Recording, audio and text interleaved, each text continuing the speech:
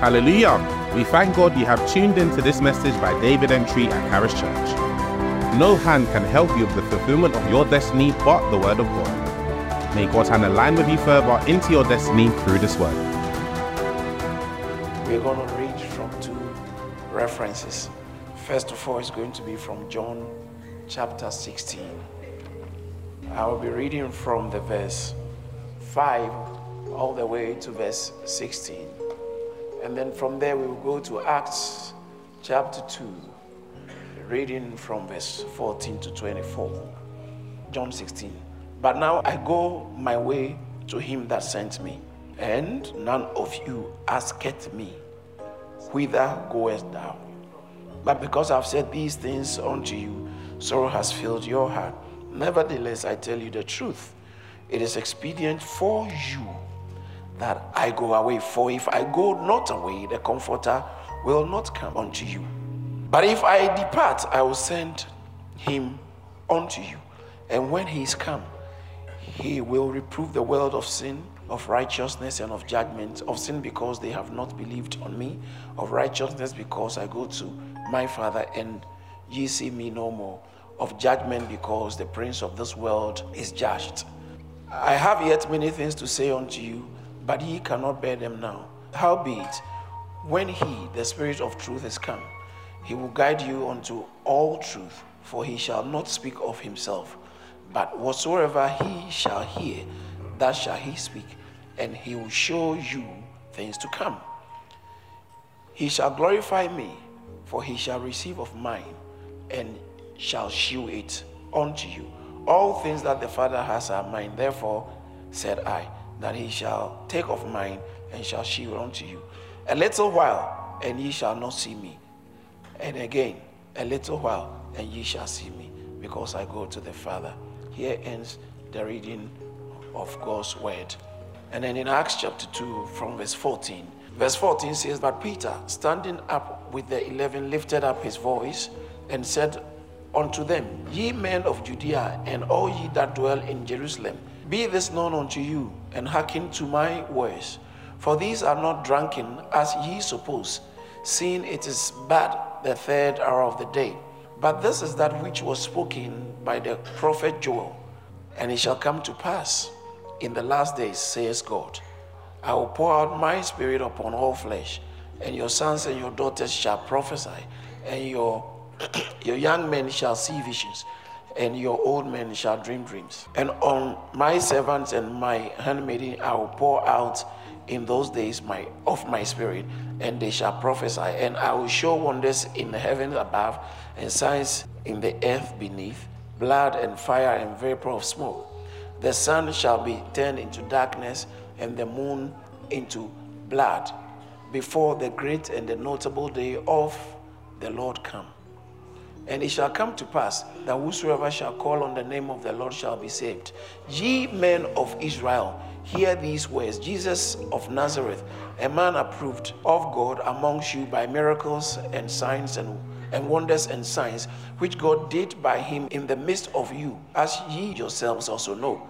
Him being delivered by the determined counsel and the foreknowledge of God, ye have taken, and by wicked hands have crucified and slain, whom God has raised up, having loosed the pains of death, because it was not possible that he should be holding of it. Here ends the reading of God's word. Father, thank you for bringing us together just so you can impart yourself into us. As your word is taught, Holy Spirit, you are the master of the truth, the Magister Veritatis. You are the source and the origin of truth. There is no way we can know the truth outside of you. So you being the Spirit of truth, as we get into God's word, reveal the truth of life to us. Give us what man cannot give us. Teach us what men cannot teach us.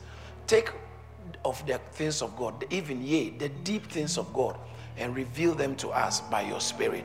We thank you for the privilege to be here. As your word is taught, let sicknesses be healed. Let salvation happen. Let deliverance happen. Let yokes be broken. Let the heavens be open upon your people. Let encounters be guaranteed and granted. We thank you for the power of your word. Let the spirit of joy saturate the hearts of your people, both in this building physically and those beyond. In Jesus' name, amen. Amen. Hallelujah. I am looking forward to the word of God to this morning. Hallelujah. Our year of revival. Oh, come on, come alive. Our year of revival. Year of revival. Pouring out of the Spirit of God upon all flesh. You cannot have church without the Holy Spirit. You can have a gathering of religious people, and that's fine, but it's not church. Now, I want us to understand these things very carefully, because Jesus, the first scripture we read, our Lord Jesus Christ, before he went into death, he told his disciples that I'm going to go. And because he said he was going to go, evidently and necessarily so, sorrow had filled their hearts. Why? Obviously, if someone who is making a big difference in your life, you're always around him, and you love him, you are following, he's made a big difference in your life, and the person says, I'm going to go. How can you naturally be happy about that? Even when you have a friend who is traveling and is going to be away for a while, you feel it. People see friends of or family members of at the airport and they are crying. So I'll be back just 2 months or just a month, but they are crying. I'm going to miss you so much. I'm going to miss you. Let alone Jesus. Having God, you're working with someone who is God. You see all the things that God did through him. And you have the privileged position around him. And people will be following, and you are the ones around. And then he says that I'm going. These are people, don't forget, these are people who have left everything. They have abandoned their businesses, left family. Because Peter said that if it's going to be difficult for the rich man to enter the kingdom, then it's not possible for anyone to go. And Jesus said no. Luke chapter 18, Matthew chapter 19, 28, 29. It says that no one who has left wife, family, son, daughter, is mentioned of houses. It says that everyone that has forsaken houses. Look at verse 28.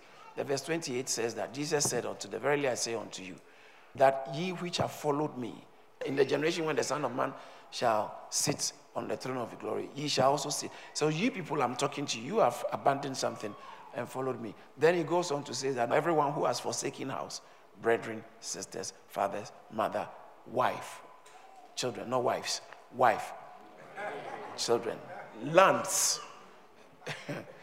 for my name's sake shall receive. So that's what they have done. The Luke account in Luke chapter 18, verse 28, Luke account says something very similar, because Peter raised the question, that means that there's no hope for us. And he said unto them, verily I say unto you, there's no man, right? In the Matthew account, it says that anyone who has. In the Luke account, like he said, there's no man that has left house, parents, brethren, wife, children, for the kingdom of God's sake. That means that these guys who were with him had left these things. They have left one of these things or all of them, and are following him, businesses. And then suddenly he tells them that I'm going to go. So are you trying to say this thing is coming to an abrupt end? It might come across like you following Jesus saying that now this whole thing is coming to an end. That's what they heard when he said, I'm going. What they heard was, so is this thing coming to an end?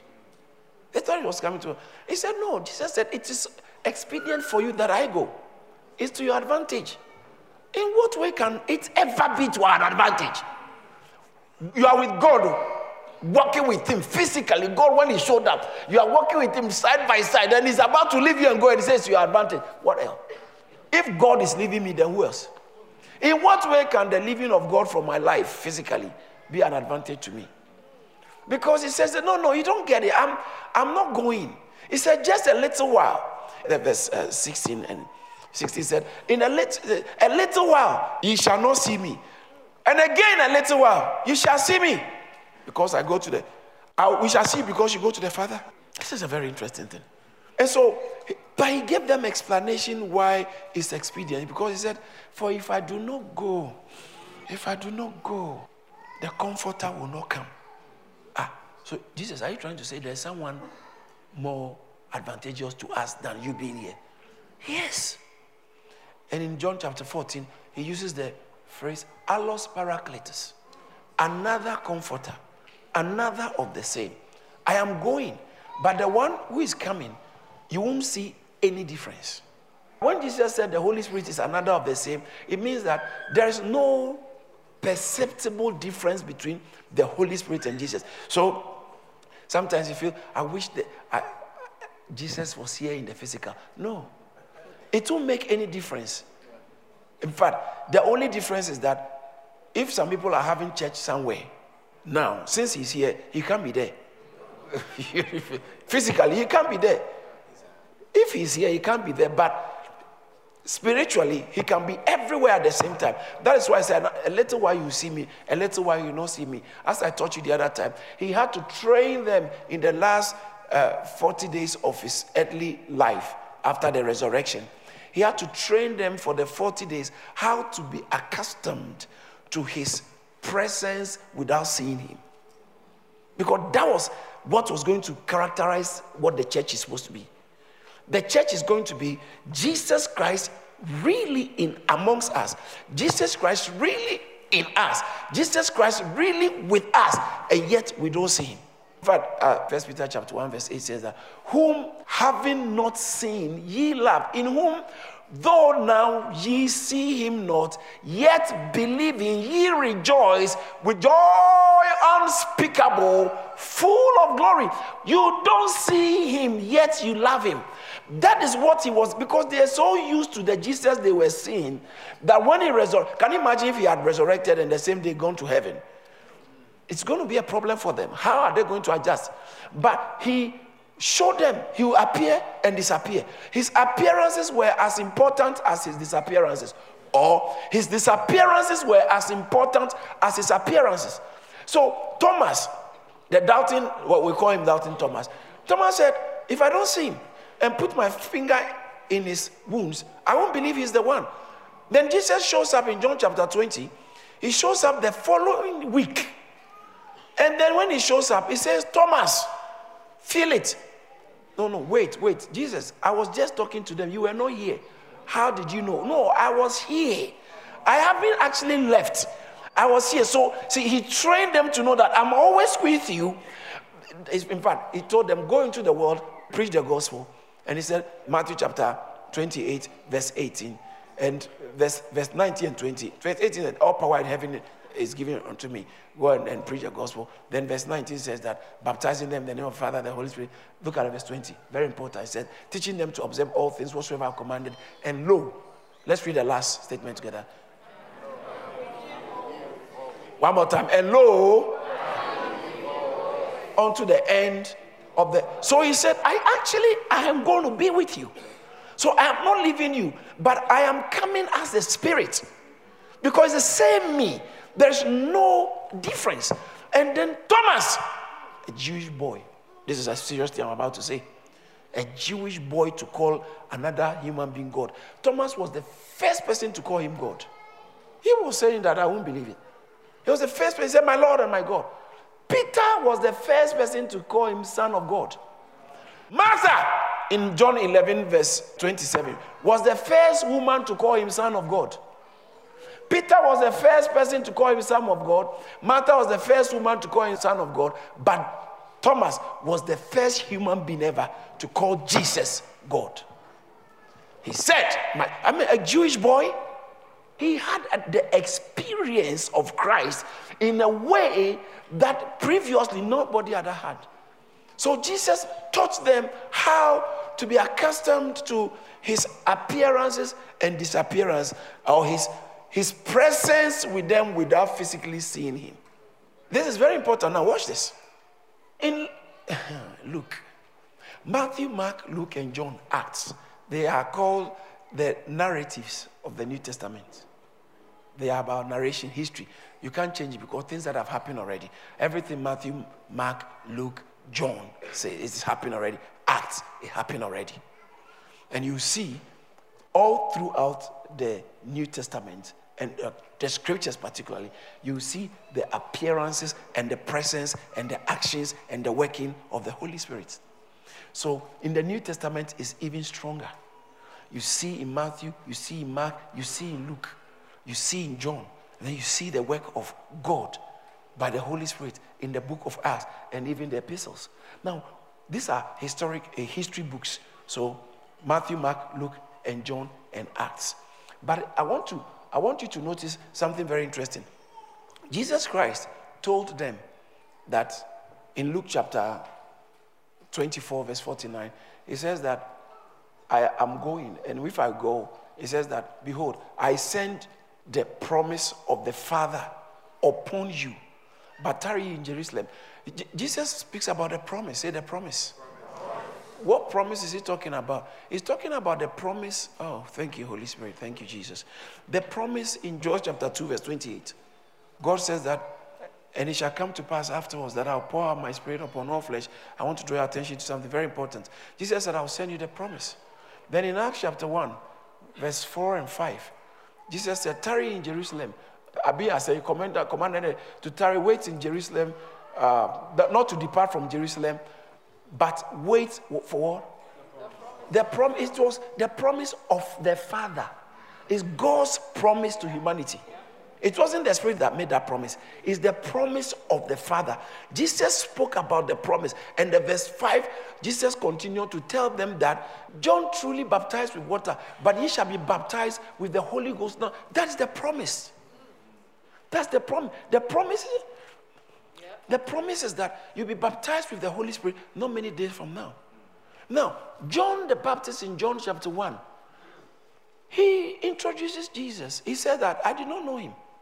But he who sent me to baptize with water, verse 33, the same said to me, upon whom you see the Spirit descending and abiding, is the same which word? I can't hear you. The same which word? Don't be shy to use the phrase baptism of the Holy Spirit. It's God who used it first. God, that's what God said about Jesus, that he's a baptizer of the Holy. The baptism of the Holy Spirit is a biblical phrase. Very important. God said Jesus is going to baptize with the Holy Spirit. Now, Jesus then begins to talk to them about the promise of the Father. And then I will come back to the Gospels. Then on the day of Pentecost, the people were talking about these guys are drunk. Peter, Acts chapter 2, verse 14. Peter standing with the 11. Hey, Peter, read the Bible and see. He always said, me. If everybody disagrees, me. Me. If it's you tell me to come. He was always talking about himself, what he would do. Now, when the Holy Ghost came, he stood with the others and spoke. Oh, I feel like preaching. Peter, this time he wasn't always just me and myself. He stood, Bible, Peter standing up with the 11. He said, no, I'm not talking for myself. We are together. It takes the Holy Spirit to have a proper church life. Wow. Proper koinonia. We are one. The Bible says in Romans chapter 12 that we are one body. 12:5 there, and 1 Corinthians chapter 12 verse 12 said we are one body. We are one. But it takes the Spirit. Ephesians chapter 4 verse 3, endeavor to keep the unity of the Spirit. The bond of the Spirit. Endeavor to keep the unity of the Spirit through the bond of it. It's the Holy Spirit that makes us one. That word, unity. You see, the word unity, the Greek word translated unity means oneness. It's not like we are united. No, it means we are one. The body is one. So Peter, when the Holy Ghost came, now he's beginning to live the body life. When someone says that, I'm a Christian, but I don't have to be in any church. I'm just between me and God. No, you don't have the Spirit. The Spirit brings us together as one. He bonds us. He's the bonding agent. Bond us together at once. So when someone touches you, he has touched me. He said the feet cannot say to the eye, I don't need you. The eye cannot say to the nose, I don't need you. Because it's one body. 1 Corinthians chapter 12. It's one body. Now, so Peter stood with the 11 and he said, watch this. He said, these are not drunk as you suppose. Then he says that this is that which. Then he takes them to Joel, that promise. Remember. So now this tells us the promise Jesus spoke about is this one. How do you know that that's the promise? He said, this is that which Joel. So what is manifesting now? What is being displayed now? What you people are observing now is actually a manifestation of what God spoke in the book of Joel. So what you are seeing, he quoted Joel verbatim. He says that this is for, he says that, verse 16 says that this is what, that, he says that, but this is that which was spoken by the, what you are seeing, this thing, this is what the prophet spoke. Look at this. When it comes to Christianity, don't miss this. When it comes to Christianity, Christianity is very different from a lot of, all other religions, really. The main difference is Christ, but then every religion too has their own leader. Now, permit me to mention this. When you are familiar with Islam, Islam says that the prophets, God used different prophets, including Jesus, used different prophets, and Muhammad is the last. So when Muhammad came, that's the last. So it's the climax of all the prophets. That's so different from Christianity. God used different prophets, individual. But when Jesus came, the thing now went to another dimension. It's very different. Islam says it ends with Muhammad. The Christianity says that it began with Christ. Jesus Christ didn't come to monopolize the Spirit. He came to multiply the Spirit. Because in the Old Testament, it will come on this, it will come on that. The Spirit will come on this one and go, come on this one and go, come on this one and go. But Jesus said, I'm going to come so you can pour on all flesh. Hallelujah! Jesus came so the Spirit will be poured on all flesh. Say all flesh. All flesh. In the scripture we just read in Acts chapter 2 verse 17, he said, it will come to pass, says God, that I'll pour out my Spirit upon all flesh. And what will happen? Your sons and your daughters shall prophesy. Hallelujah. All flesh. Now it's open not only to individuals, not only to few people, but all flesh. All flesh. The church is part of the all flesh. When you look at the scriptures, Matthew, Mark, Luke, and John, and Acts, these are history books. The Holy Spirit is so significant in everything. Now watch this. Jesus started his ministry after the Holy Spirit has come upon him. I explained recently. He started his ministry. John the Baptist is the only human being who started his ministry 3 months before he was born. That's the A. He started his ministry, the only human being on earth who started his ministry 3 months before he was born. Because his mother was 6 months pregnant, and then Mary goes in Luke chapter 1 verse 40, goes to the mother and says, greetings on you. And then verse 41, and then it came to pass when Elizabeth heard the salutation of Mary, the baby said, that's the one is there, he's here. The baby reacted to the voice of Mary and said that, ma'am, I came to introduce that person that is in the womb of Mary. And what is Elizabeth said? She was filled with the Holy Ghost, and then she spoke out. The verse 42, watch this, he spoke out with a laugh of saying, blessed are you amongst women, blessed are, how did she know that? The baby gave her the wing. Blessed is the fruit of your womb. Look at the next verse. Oh, I feel like preaching. And listen to what Elizabeth said. He says that, whence is this to me? Give us New King James. But why is this granted me that what? Should come to me. What does she know? How did she know? No one had ever known it.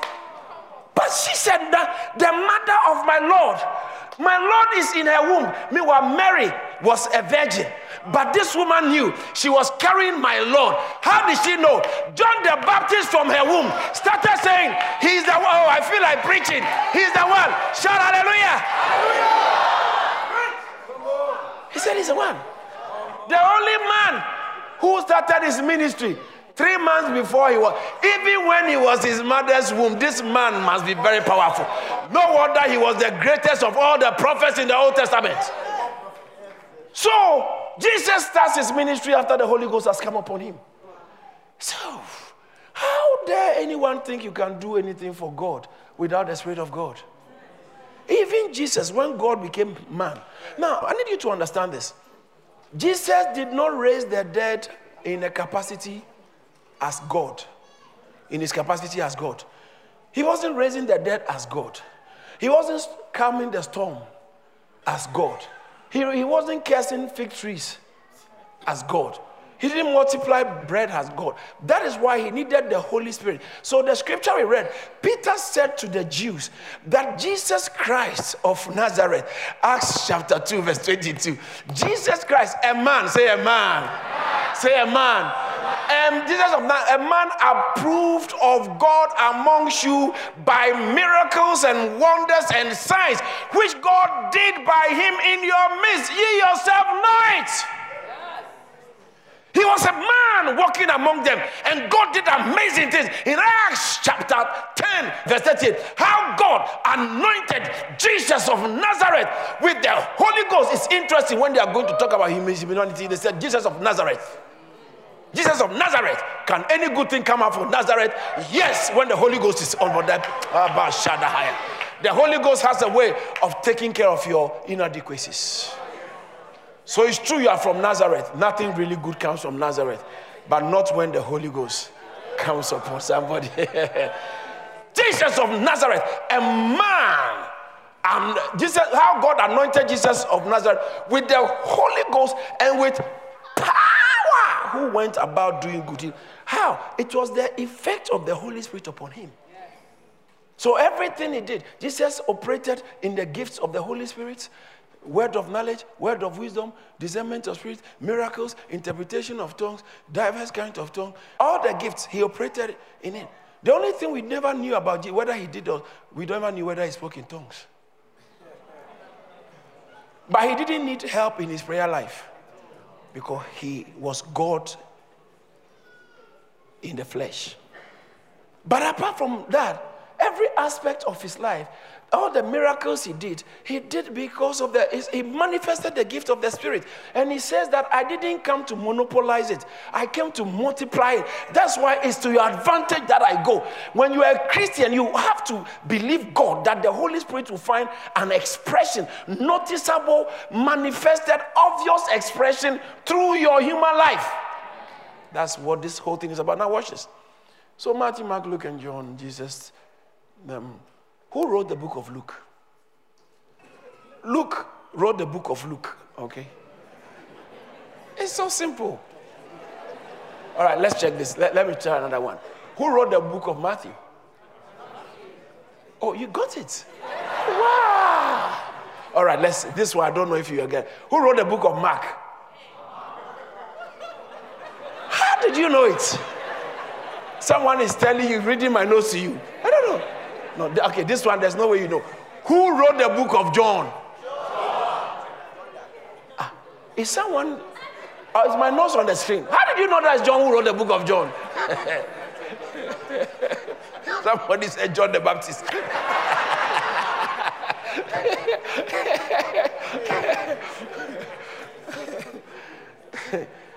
The book of John and then the book of Acts was written by Luke.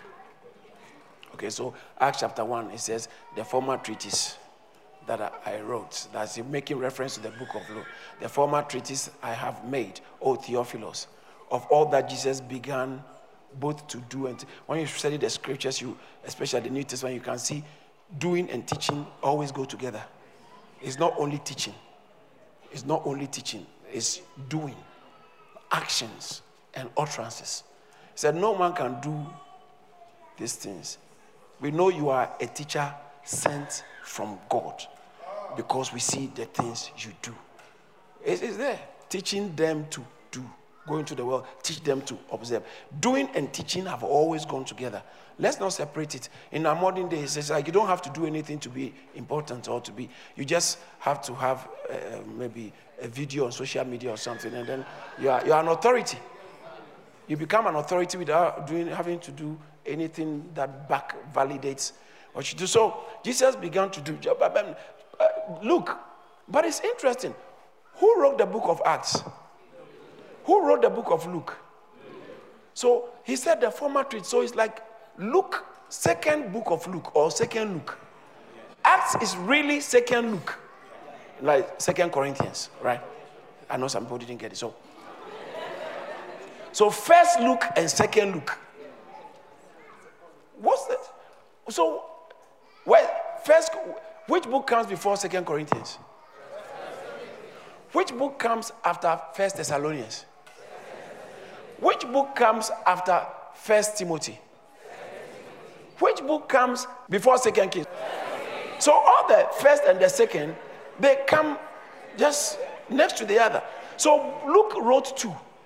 Why do you put it aside and put John inside it? At least you make it Matthew, Mark, John, and Luke.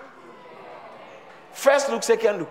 But you separated Luke and Acts and sandwiched John. Why did you have to do that? Do you want me to tell you why? Are you sure you want to know why? Because there's something that theologians call the synoptic gospel. Synoptics. Optic is sight. And then synchronize, syn, together. So they saw it from one angle, like similar angles. So when you read most of the things you see in Matthew, most of them, not everything, most of them are repeated in Luke and Mark. In the same way, Matthew, Mark, and Luke, they are called synoptic optics. They see together. But John is like he separated himself. John seems to be a very different book because his emphasis and his focus was kind of different. So when you look at the workings of the Holy Spirit in the synoptic gospels, now I hope you know what synoptic gospel is. What are the synoptic gospels? Huh? You remember? Hey, these people in the church are amazing. Do all of you have PhDs or something? Oh, you are too amazing. Yeah, you're too amazing. So the synoptic gospels are Matthew, Mark, and Luke, right? When you study the mentioning of the Holy Spirit in the synoptic gospels, it focuses on the Holy Spirit in Jesus. The synoptic gospel speaks more of the Holy Spirit in Jesus. He's working in Jesus. Now, when you look at the end of the book of Luke, which we read, I showed you, the end of the book of Luke, it overlaps with the beginning of the book of Acts. So really, it's a continuation. It's a seamless flow. But why did you break it and insert John? John was inserted, and it's like it broke the continuum, or it broke the flow. So you look at the end of Luke, and it talks about how he took them to the mountain, and he told them that wait for the promise of the Father. And after he had said that, he went to the mountain, he blessed them, and went. And it's the same thing in Acts chapter 1. He told them, wait for the promise of the Father, you shall receive power of the Holy Spirit have come. And whilst he was saying these things, he blessed them, verse 9, and he was taken in their sight up. So it's really, Luke was saying the same thing, but John came in. Now, Matthew, the synoptic gospels, presented the Holy Spirit primarily as the Spirit working in Christ. The gospel of John presented the Holy Spirit as the Spirit who is about to come upon you. The book of Acts presented the Holy Spirit as the Spirit who is working in you. See the progression?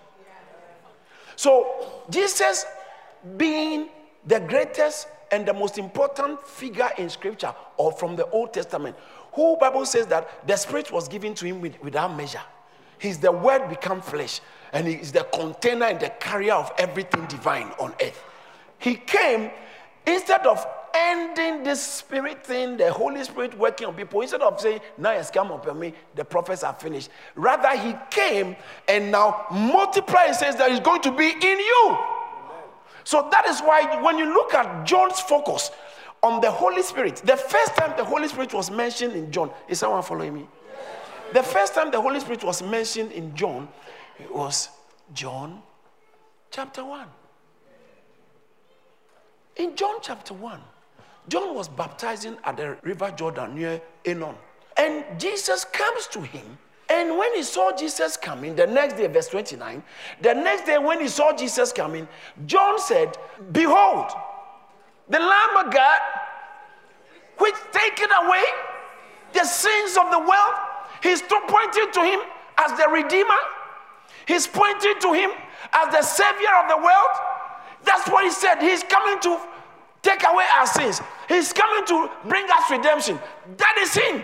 But John, few verses down, 4 verses again, or 2 verses and 4 verses down, he begins to introduce Jesus as something higher.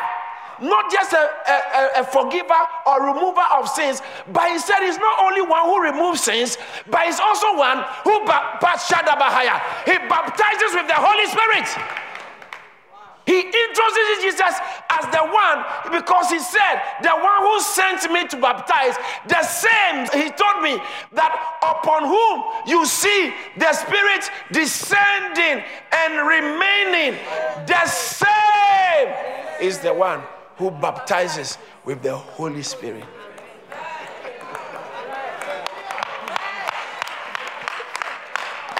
Somebody say the same. The same. He's the one. If you know Jesus as just a savior, you haven't gotten the full picture. It's not complete. The gospel that only preaches Jesus as savior, and that's our redeemer, it's a correct gospel, but it's not a complete gospel. Because Jesus' ministry did not end on the cross. Yes, sir. Neither did his ministry end during resurrection. When he was resurrected, his ministry didn't end when he said, bye. Jeez, I'll see you guys later.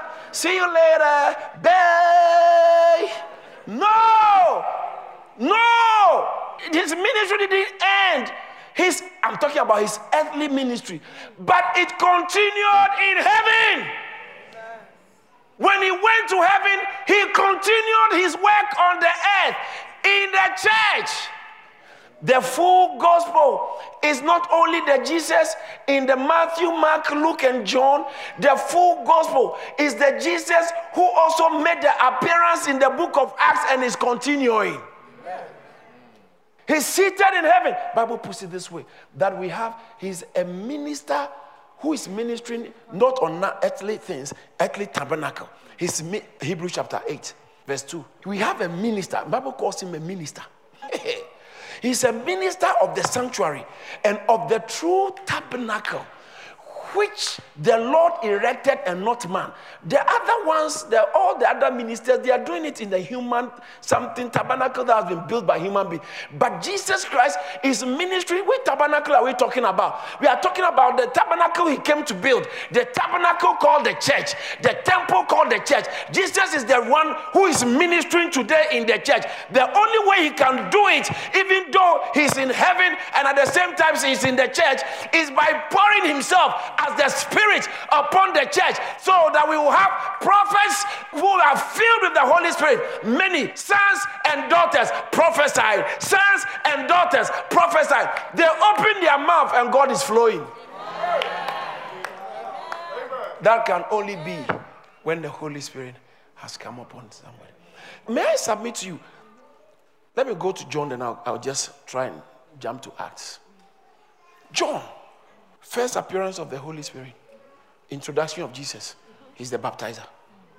He didn't leave it there. Then the next time we hear John talking about the last day of the feast. If any man thirsts, let him come to me and drink. For as the scriptures have said, whoever believes in me, out of his belly shall flow. Out of my belly shall flow rivers of living waters. That's what it means to live the church life. He said in John chapter 7, verse 37, on the last day of the great day of the feast, he stood up with a loud voice and said, if any man thirsts, let him come and drink. The impact, he said, come and drink. It's like a cup of water. But after you drink, it becomes a flow. River. You just took a cup to drink. And the thing turns into a river from within you. Turns, it just said, come and drink, and this thing will begin to become a mighty river, flowing. Not the belly is not your tummy. The belly there is from your heart. You NIV, and I think even New King James might use the word out of your hearts. Heart will flow. So it's really talking about the heart, your inner being, your core. When you drink this, and he's talking about, Bible didn't mince words. John says that for this spake he concerning the Spirit. Verse 39. He said, what he was talking, don't get confused about water. It's not just ordinary water. Because you can't drink ordinary water and produce river. But he said, this one, he's speaking concerning the Spirit. John begins to paint a picture of the significance of the Holy Spirit in the life of a believer in a way that Matthew, Mark, Luke couldn't touch. He begins to paint a picture that God is raising an army. God is raising a generation of people who, when they open their mouth, the Holy Ghost will be flowing out like river. Out of your belly. Then he introduced the subject of the Holy Ghost again the last night in Jesus' life. He's been teaching and teaching. He never taught anything about the Holy Ghost till the last 24 hours. And John picks on that. In John chapter 14, John chapter 15, John chapter 16, 3 chapters, he focused on what Jesus taught on the Holy Spirit. And that's what we read. Jesus said that it is expedient for you that I go. Because if I don't go, the Comforter, who is me in another form, will not come. But if I go, I will send him. And then, even when I was reading it, I saw something very interesting. He said, if I depart, I will send him. Now, Peter tells them that this is the promise. Is someone following me out there? This is the promise spoken by Joel. Then that's Acts 2:17. Then when he elaborates it, he spoke about the life of Jesus, how God used him for miracles. This is the Jesus who went to the cross for our redemption. But it wasn't possible that the grave should hold him on the third day. And his going to the cross was not an accident. It wasn't a cosmic accident. It was based on the foreknowledge and the predetermined counsel. Say counsel. Say counsel. That connotes an agreement by more than one party. There you can see. You can see that he's talking about the Trinity. He's talking about the Trinity, but the predetermined counsel of God, the Trinity. Can I digress to mention that when you read the book of Acts, the book of Acts is very, hello? I'm being careful so I don't sound too theological, but we live in United Kingdom. People like to think. The people who think that Christianity or faith life does not involve intellectual using of your mind, they are making a mistake, because there's not an intellectual pathway to God. However, God expects you to also think. So when your heart is revived, it begins to affect the way you think. How many of you have, sometimes when your heart is filled with hatred for somebody, it's very easy to have a revelation about a person having an accident. Oh, haven't you? Yeah. So, I had a dream about you. There's something terrible. It's because, not always, but when you don't wish someone well and you don't like the person, you will only see the Holy Spirit telling you that they are thieves. Because what I'm trying to tell you, that the human mind can be heavily influenced by the condition of your heart. The state of that's why you have to be very careful when you are relating with people, especially in church, relating with spiritual people God has placed in your life, relating with your spouse, your husband, your wife, relating with significant, important relationships God has placed you in. You have to be careful, because when your heart is polluted, now your interpretation will be wild and very unfair. So God doesn't say put aside your thinking, but make sure your heart is enlightened before you start using your mind to look for God. Because your heart will influence your mind and you will think you are very sincere. So Christianity doesn't separate thinking from worship. It says it's the spirit of truth. Truth is kind of intellectual. It's not a spirit of feeling. The way I feel. No, I don't want anyone to tell me anything. God is just telling me. God, I shouldn't go to work again. He himself will take care of me. Really? Even Jesus was working as a carpenter.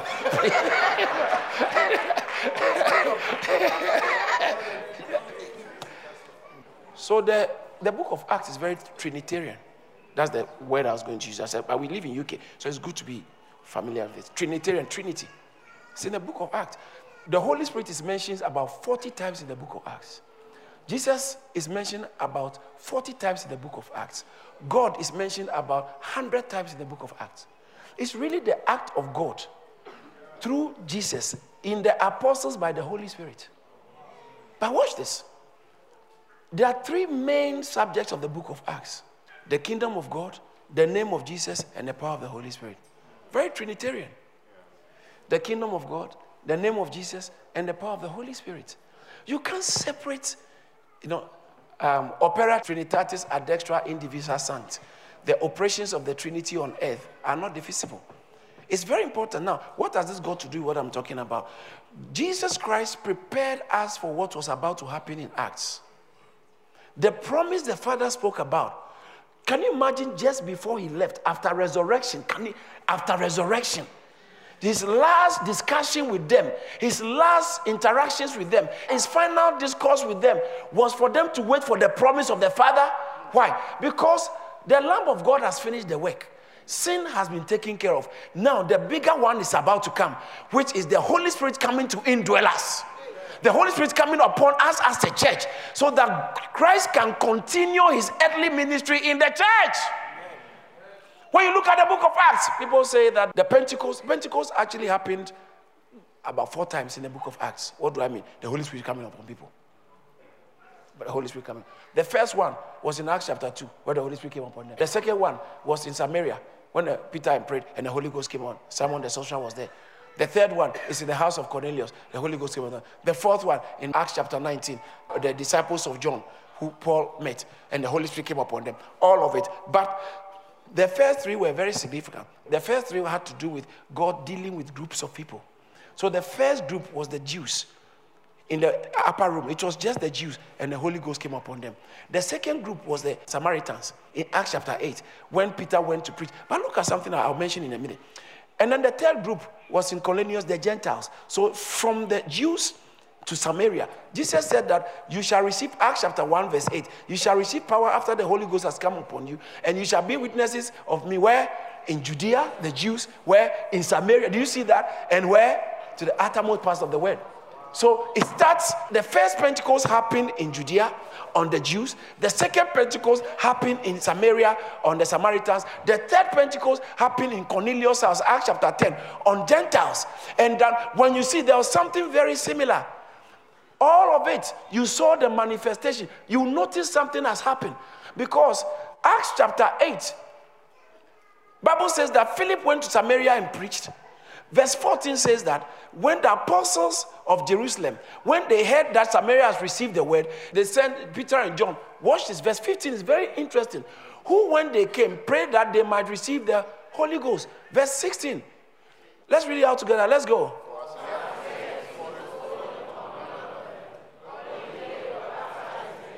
The Holy Spirit has not come upon them.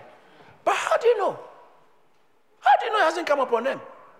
How did they know that? How did Peter and John, how did they know the Holy Spirit having come upon them? That points to the fact that when the Holy Spirit comes, there will always be a manifestation. There will be something visible. There will be something audible. There will be a physical, an aspect of the Spirit when He comes. That's why they knew the Holy Spirit hasn't come. And they prayed for them. And verse 17, verse 18, Simon the sorcerer, he saw the Holy Spirit was giving. He must have seen something. He must have seen something. So they knew the Holy Spirit hasn't come, and He came on them. And now look at what happened. In Cornelius' house, Peter, as he was preaching, the Holy Ghost just came too quick. Because if he had waited for Peter's endorsement, Peter, as a Jew whose mindset about the move of God, the church has not been refined, he would have said, Lord, I don't think they are ready now. God, can you wait? Let us take them to New Believers class. And then we'll do baptism for them. Let them sign up for church membership. And let's observe them for about a year or 5 years. Then God, we can come. Holy Spirit didn't have time. The difference between what happened in Samaria and what happened in Cornelius' house is that from Acts, the first one, the first Pentecost, was that there's a slight difference. Was that, can I tell you the difference? Was that what happened in Samaria was like the problem of time. The people have been born again, but still the Holy Ghost hasn't come. It's like a woman who is due But 2 weeks still, the baby hasn't come. The Holy Spirit, whilst in Cornelius' house, the Holy Spirit came like prematurely, came very quickly. So after in Acts chapter 10, verse, I think, 46, 47, do you know what Peter said? He said, what stops us from baptizing this one in the Holy with water baptism? Because you see, the Holy Ghost went ahead. So after they realized they have received the Holy Spirit, can any forbid water that this should be baptized, which have received the Holy Ghost, what is as well as us? Do you see the difference? He said, the way they receive it, there's no difference.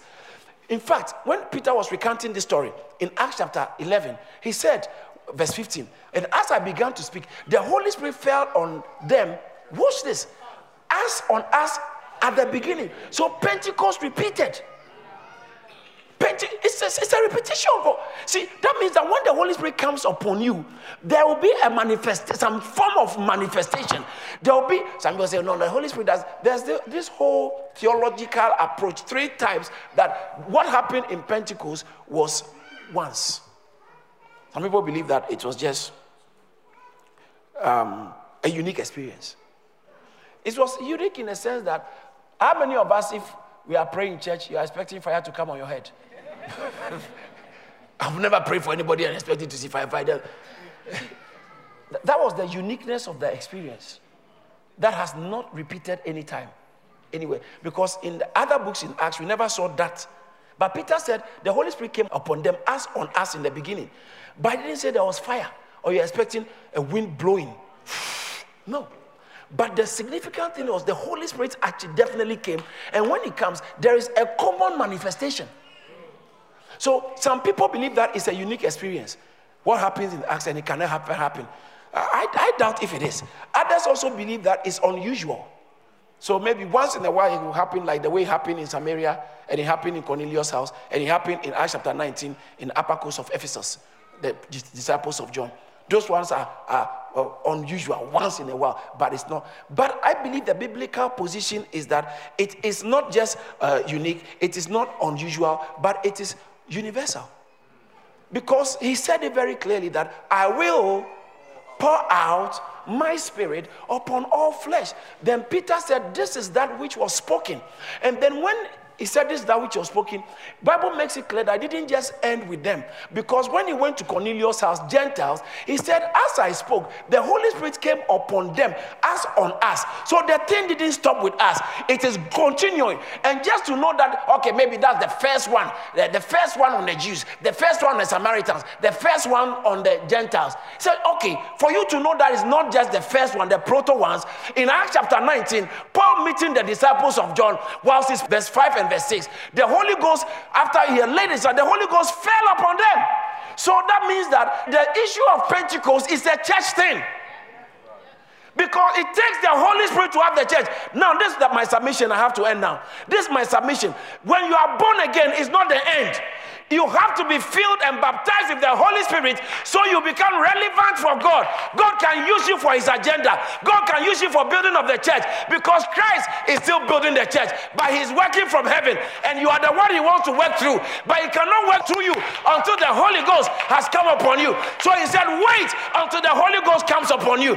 Jesus Christ received the Holy Spirit, and he said for him to continue to do his work on earth, he still has to receive the Holy Spirit from the Father. And now he said, send him on us, and we have received the Spirit. So Jesus said, greater works shall you do than this. Why? Because I will send the Holy Spirit. I will send the Holy Spirit. I will send the Holy Spirit. The Holy Spirit is not a force. The Holy Spirit is not an it. He's not an object. The Holy Spirit is not a power somewhere. The Holy Spirit is a person. He is God in us.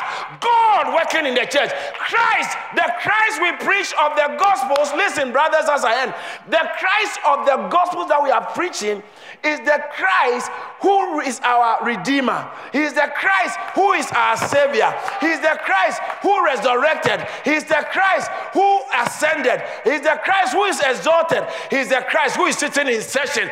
But he is the Christ who is working in the church, who is with the church. He is for the church. He is Christ and the church. Christ in the church. Christ with the church. Christ through the church. That is what the full gospel is about. When you negate the working of the Holy Spirit in the church, you have cut short the full gospel. Because Jesus is still alive. Jesus is still working on earth in his body. His body is not in heaven. His body is still here. We need the Holy Spirit. He is the promised Spirit. Your greatest desire, it should be, fill me afresh, Lord.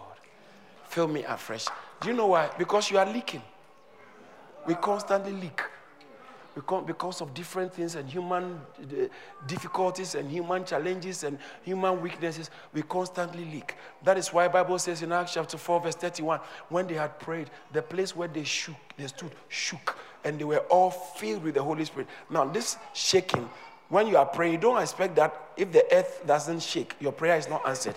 Those are the unique ones we are talking about. The earth doesn't have to shake for you to know your prayers are answered. But one of the things that is when they prayed, they were filled. But I thought they were already filled. Yes, because we human beings, we leak. We have to be filled. In Ephesians chapter 5, verse 18, he said, be filled with wine, but the original Greek is being filled. Is the present continuous. The normal King James says be filled, but the original text is being filled. And if there's anything a Christian should desire more, it's the only thing the unbelievers cannot desire. Not money, not marriage, not medical reports, good medical report.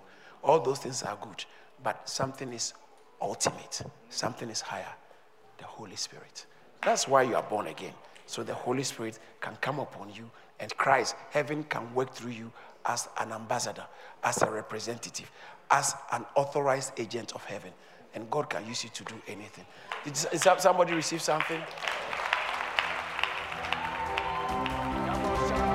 Thank you for listening to this message by David Entry. We pray you have been strengthened and enlightened. You can connect with David Entry on all relevant social media platforms, including Instagram and LinkedIn. You can also hear many more messages from David Entry on all relevant streaming platforms and the Charis Church app. Don't forget to like and share the message. Be blessed.